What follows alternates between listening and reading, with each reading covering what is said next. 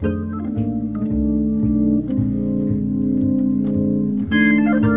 I remember once when I moved into the city and I was like, oh, it's very noisy. I can, like, hear the train at night.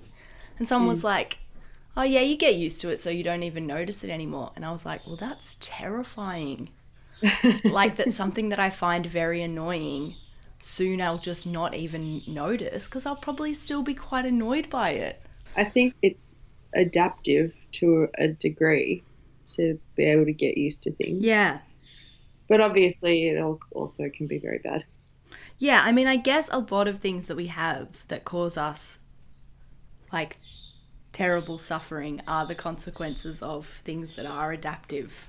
Yeah, it's one of those classic, sometimes it's good, sometimes it's bad situations. Well, it's even more like, obviously, fight or flight is very useful, very adaptive, but completely useless for me. Living in the year 2020 in basically the lap of luxury. Yeah. Who, like, every time a car backfires, you know, like, starts digging a bunker in the backyard and, like, calling an ambulance. It's just useless. Completely useless adaptation. Indeed. Because I was reading a lot of those, like, anti-natalism things, a lot of them were like, humans are way more intelligent than they need to be for their lives. It's actually cruel to keep. Like, imagine if I created a robot and I gave it sentience and I made it so it could feel pain and then I told it was going to die in 80 years. Everyone would think that was incredibly cruel. Yeah. And that's basically what it is to be a human. I kind of agree with that, honestly. Yeah. It's like if you ever think about Frosty the Snowman. That is such a fucked up story. The thing he says to the children, now let's have some fun before I melt away. He knows he's going to die. It's just so horrible. It really bums me out. I don't think I've ever heard that song. Maybe I've only heard parts of it. It's like one of those Grimm's fairy tale things where when you actually look at it, you know, it turns out it's horrific. Like the story of Rudolph. What a horrific story. About how any deviation from the norm will be punished with ridicule unless it's exploitable by the masters. So fucked up. Oh man. Have you started your horoscope Twitter yet? No. I just have been hating Twitter so much, Sam. Because at the moment, it's got this real thing that's going on where a lot of people tweet things like it happens so often that it's insane, where someone with a relatively large following will tweet something like, oh, dating for heterosexual people is so bad. You constantly have to hear a 101 intro to film studies where a man will tell you about what's good about Fight Club or what's good about, I don't know, Goodfellas or something. Mm-hmm. Or it'll be like, here's the bookshelf of every straight man I've ever dated. Hemingway, Bukowski, Ayn Rand, Infinite Jest, whatever. Do you know what I mean? It's just like these really dumb... And it's like, those are incredibly popular things. It'd be like being like, oh, here's a CD collection of any human being ever. Britney Spears, one greatest hits compilation. The Beatles. It's like, that's not fucking illustrative of anything. Just that, like, some things are popular. I guess. I do think that people, specifically men who are really into Bukowski, says something about their personality, for sure, in my experience. Sure, maybe about their personality, but I feel like what these people are saying is that that politically this says something about you. That, like, it's less important what you are like and it's more important what you like. That's how you define yourself. And it's, like, so dumbly capitalist that you would think that liking something, especially something popular, says something about you politically. Like, that's just maddening. It's so dumb. This guy... I like Bukowski. This guy matched with me... I don't like Bukowski, but anyway, this guy matched with me on a dating app. And one of the things that he said in his profile was like, there will be no reality TV, no exceptions. And I was like, I really like reality TV. And he was like, what? How could you? Blah, blah, blah. I was like, you fucking snob. Everybody likes reality TV. You're just not admitting it. Reality TV is great. Yeah, I can't watch reality TV because it affects me too much. Not because I find it stupid. But don't you remember there was like one night when I watched an episode, there was like a marathon on of Married at First Sight. Oh my God, I remember this. And you didn't go to sleep. And I watched one episode at 9 p.m. and then there was a whole night marathon. I had to go to work the next day and I was like, I'm so sorry that I'm a bit useless, everybody. I stayed up all night watching Married at First Sight. I became addicted. I couldn't look away. I had to know what happened to these people. It's just so stupid. That show really messed me up as well because obviously a lot of those relationships didn't work and I really took it to heart. Look, I get it. Bukowski's really dumb. But do you know what is really easy? Hating shit. It's super easy. Ready? I'll just do it. Bukowski, he is a drunk, misogynist dickhead.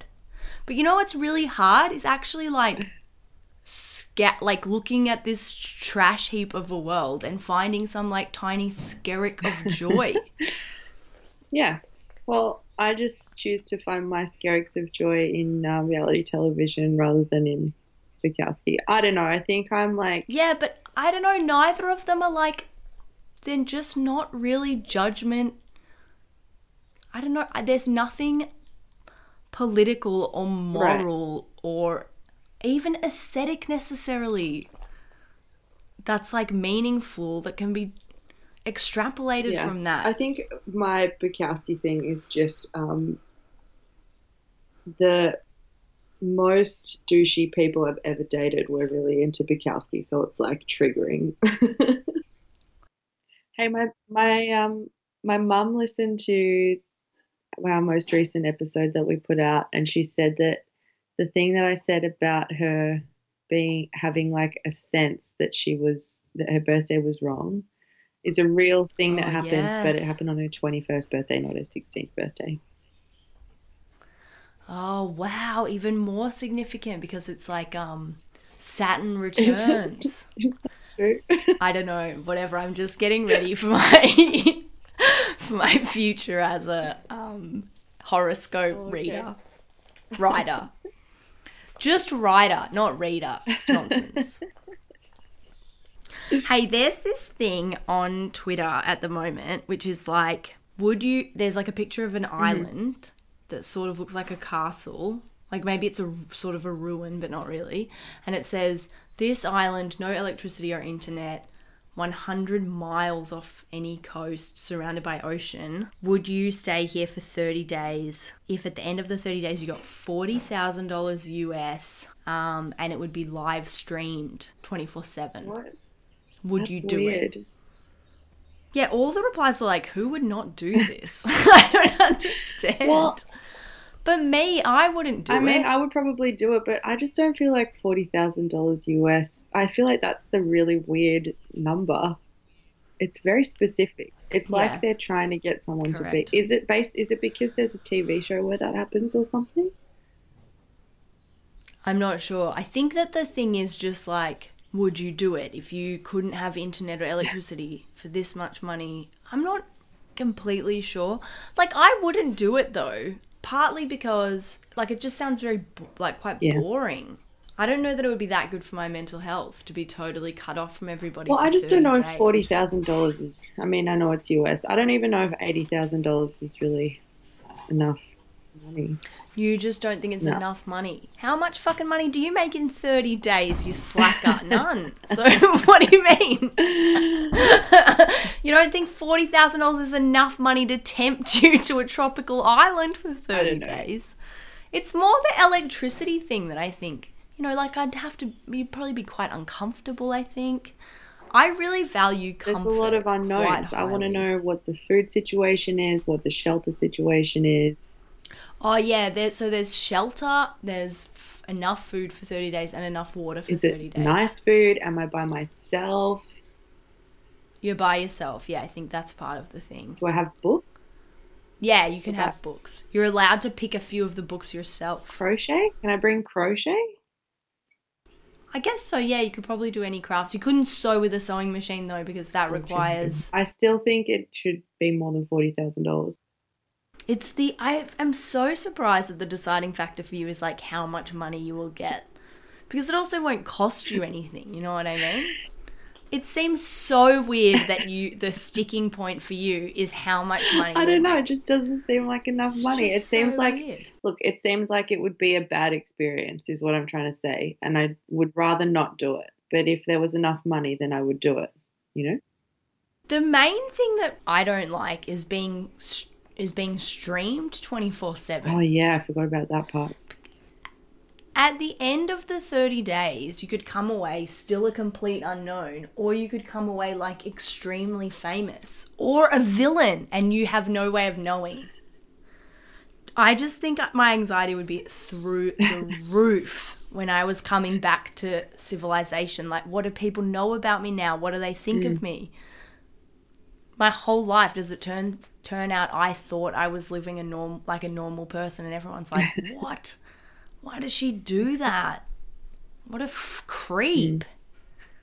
Always touching her face. Ugh, she's revolting. Oh, no, I couldn't. I hate it.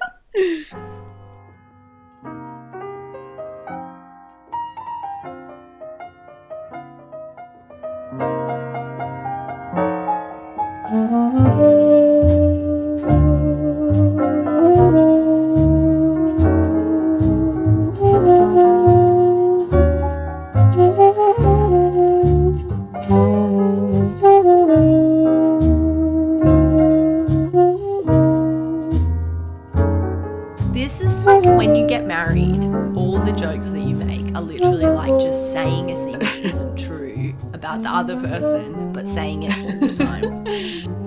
I don't know if that's true of everyone. That might just be...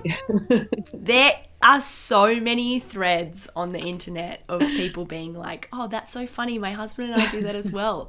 He's an ornithologist and I introduce him at parties as an entomologist. Lol. It's like, that is not funny. It's only funny if you do it after, like, for 15 years. Yeah. It becomes funny again. One time I went to go see Kristen Schaal do comedy, do a stand-up show with this other guy, and at the start of the show, for like 5 straight minutes, which is an incredibly long time, he just said, Kristen Schaal is a horse, Kristen Schaal is a horse, and like sang this song about her being a horse, and she galloped around the stage for so long. It just never ended. At one point, you're like, oh my God, this is awful. When will it stop? And then eventually you're like, no, this is hilarious. But it's a slog. Yeah, it's weird. I always think it's not going to come back. I think it's not funny and it's annoying and I want it to stop. And it's not going to start being funny again for me. But then eventually it does. But I am convinced that it isn't going to become funny again. Also, you can become quite complacent about that exact joke. Like, if anyone was ever going to do it again, they'd have to do it for like twice as long. Like, the point of it is that it goes for longer than you want or expect Endurance it to. Comedy. Not a fan. Yeah, I used to know quite a few people who were a member of a collective that described themselves as endurance artists. Ooh. What they would try to do is like just really big projects with really small teams, like in really quick amount of times.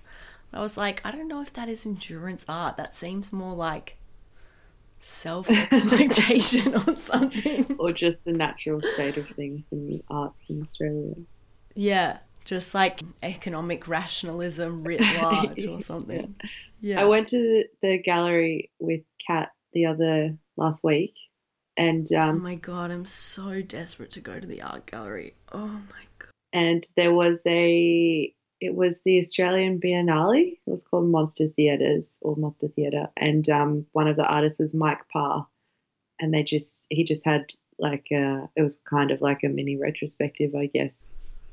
Had videos of his from the beginning to the end of his career, or currently his career, and I was telling Kat about when I saw his actual. I think he just does retrospectives now, honestly. I saw his work at the Biennale in Sydney like 10 years ago. Yeah. And it was in the abandoned like barracks, like not the, it was like a naval academy or something. And so yeah, is it kind of like an island? Yeah, on Cockatoo Island, there's an old, like, it used to be a prison, and then it was a shipyard, and then it was briefly a naval academy, like in the 60s or 70s or something. And yeah, like, didn't it have like housing in it and used to be used for quarantine? Possibly, yeah, maybe. But I'm not sure about that. But this building is like just a series of classrooms and locker rooms and like weird rooms that have like little windows into another room, like a two-way mirror sort of. It was bizarre, and it was falling down and like leaking from the roof, and dead birds, and just like you go through this kind of maze of a building, and there's just like Mike Parr videos playing, and his whole thing is human endurance, like testing the limits of the human body, and the videos are fucked up and intense. Like there's one where he's just like jamming toothpicks into his gums, and there's one where he's like putting thumbtacks into his leg, and anyway, just all this stuff. And I was so hungover that day. Oh my God, never been more hungover in my entire life. Just like trudging through this like gallery of horrors. Oh. It was so fucked. Yeah, that's the real endurance, yeah, Mike Parr. But then later we went to the MCA, and one of the rooms was an installation where there was just like lava lamps, and Jimi Hendrix was playing, and there were hammocks everywhere. So I just laid in a hammock. That's my speed. That's my kind of yeah, I remember once being at the MCA to see The Dash and UN with my mum. For like a brief amount of time, I just took my mum to see like recreations of famous artworks that involved dogs. Like we went to see Marina M. Brahma Pug, The Dog is Present. And it was a dog dressed up as Marina Abramovich, and you could sit across from it for a minute while you got filmed. That's awesome. Yeah. And my mum, oh my God, the whole time, like after we went and saw it, we drove from Sydney to Melbourne, and every now and again my mum would say, look, is the point of it supposed to be? And then she would like posit some theory, and I would be like, no, Mum, there's no point. It just is the thing that it is. It's not another thing. It's not a symbol of a thing. It's not a metaphor of a thing. It just is that thing. And then she'd be like, oh, okay, I understand. And then like a bit later, she'd be like, was the point supposed to be? It's like for The Dash and UN. She said to me, like, what do you think it's about? And I said, I think it's both about the pointlessness of geopolitics and the complexity of the world, and also about how Dachshunds are quite cute. And my mum was like, I don't know. Have you seen what's her name, Marina Abramovich documentary? Yeah. About the artist present? Yeah. It's pretty funny. I liked that documentary a lot, and I thought like her early work, some of it was really amazing, especially the one where she like walked along the Great Wall of China with that dude. Yep. So like her partner at the time, for the podcast audience who may not be aware, her and her partner at the time made performance art together, and then I guess he was cheating on her, and they knew they were going to break up. Did they know they were going to break up before they started the walking? Yeah. And so they started each at a separate end. It was the last project that they were going to do together. And they each started, and all of their work was kind of about similar to Mike Parr, I guess, about human endurance and like Yeah, but it was body stuff. also about so Marina Abramovich's work had been about like the physical endurance, or like about interactions with the other. You know, like people were invited to harm her body.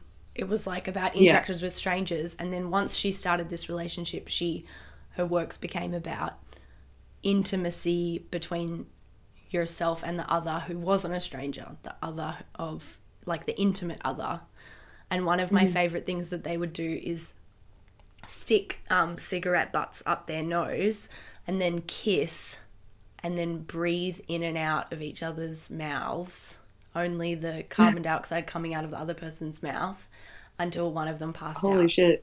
I don't remember that one. But yeah, the one where their last project they ever did together was they started at opposite ends of the Great Wall of China and walked towards each other, and when they met they like hugged and then never spoke to each other after that, until I think the documentary.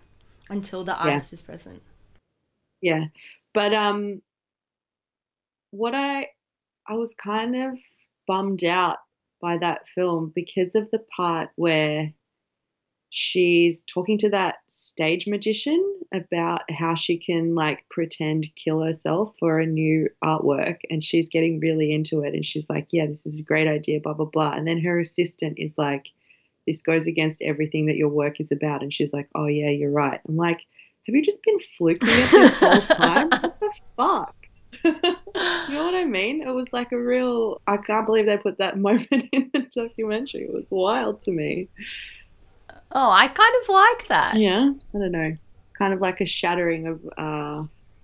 But you don't think you can get like wrapped up in an idea of how, like instead of asking why build, you can get caught up in asking yourself like which tools. For sure.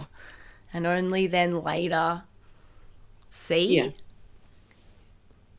And Marina Abramovich maybe more than anyone. How so?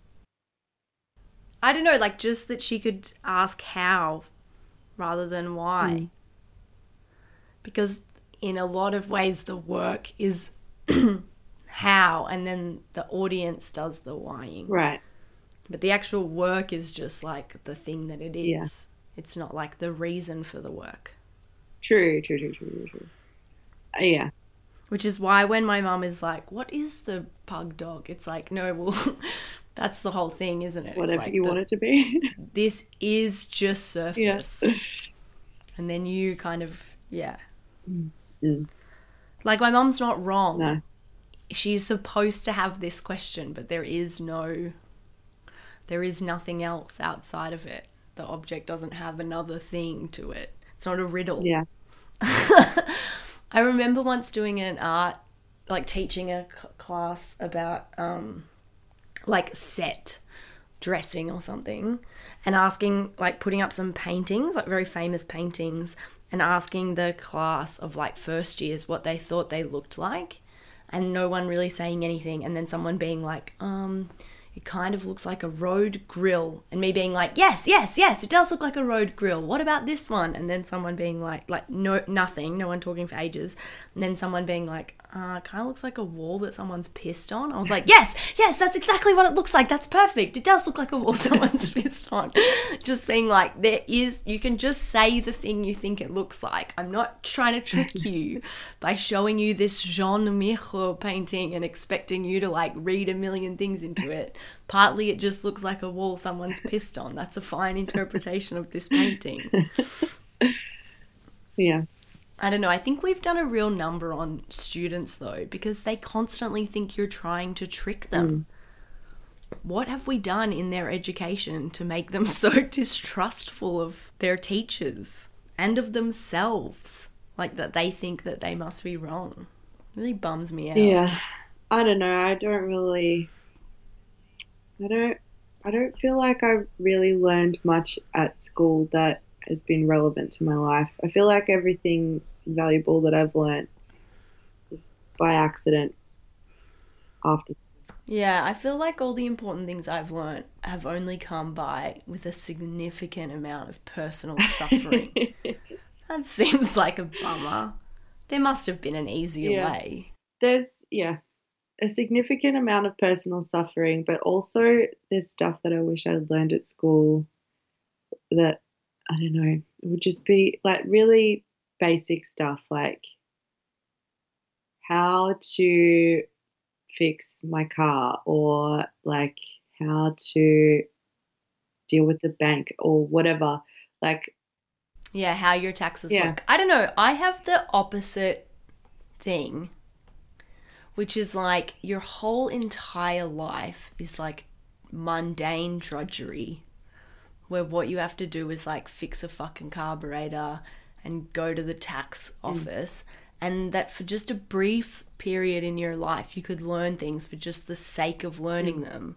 Like you could learn about the periodic table, you could mix some chemicals together and see what happened.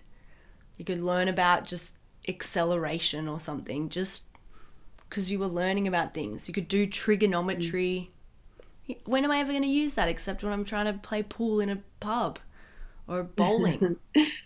Otherwise, I'm never going to use that. But it's like, I kind of like, I like often get into conversations about this where I'm against utilitarianism and I'm in favor of like learning being fun. And there's not that much fun to be had in tax. yeah.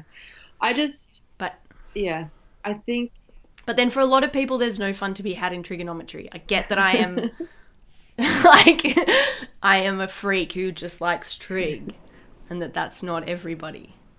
yeah, I don't know. I just, oh man, did so many,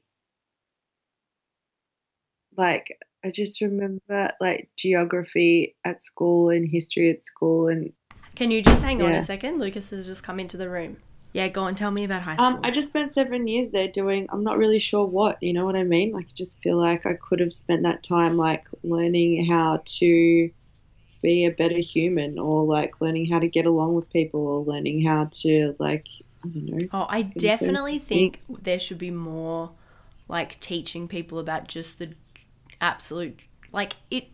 You can say on the one hand like your whole life is going to be drudgery, but also maybe it would be nice to be better at some of that drudgery or like appreciate some of that drudgery. Have been taught some things about, yeah, especially about just like your feelings, right. like what, or Yeah. like what your feelings are, how they work, how long they last for, what a normal range of feelings are, what, Mm. like why you might be in pain, how to deal with pain, what some kind of pains are, what are some ways to deal with pain. How come we never Yeah. learn any strategies for dealing with pain?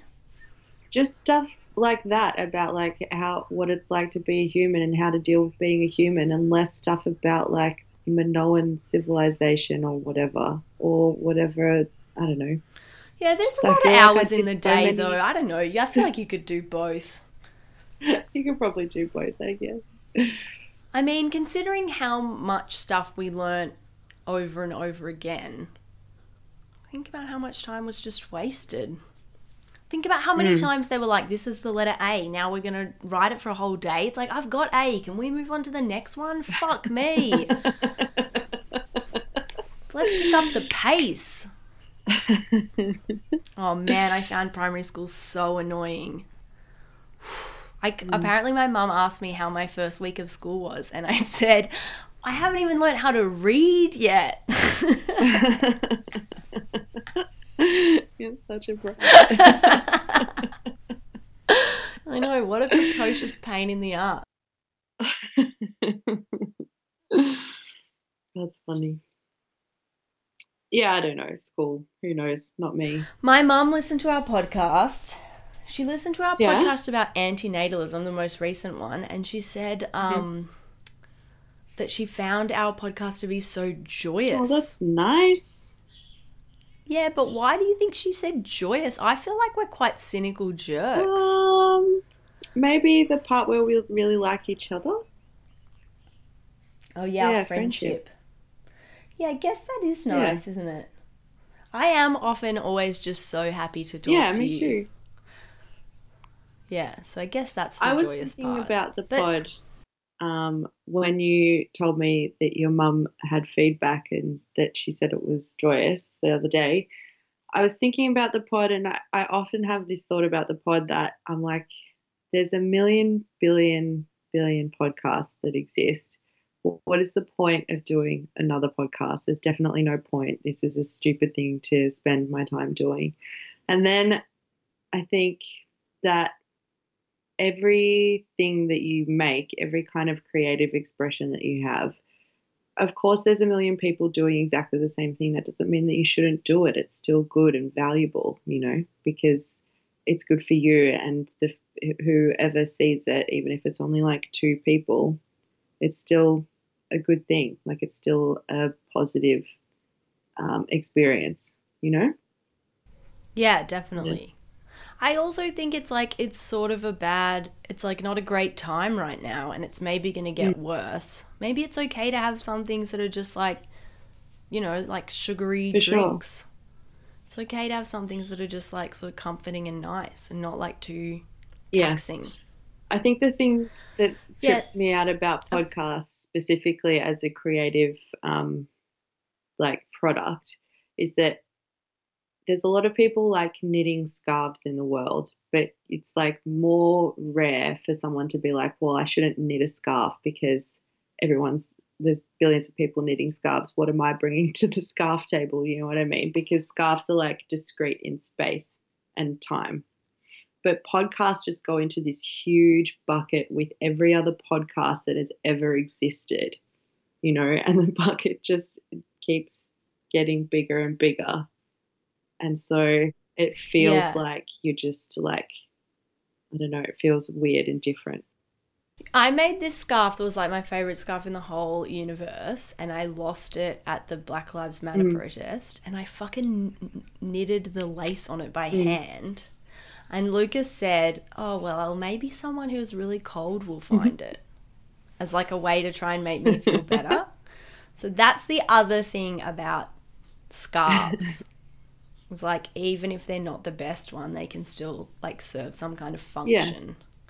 But also a friend of mine has these little displays around his house of what he calls accidental sculptures, which are like, he has this nervous tick where whenever there's something in his pocket, he has his hand in his pocket and he kind of like rips it up a little bit and like folds it and bends it and stuff. And he used to do that with his Met cards.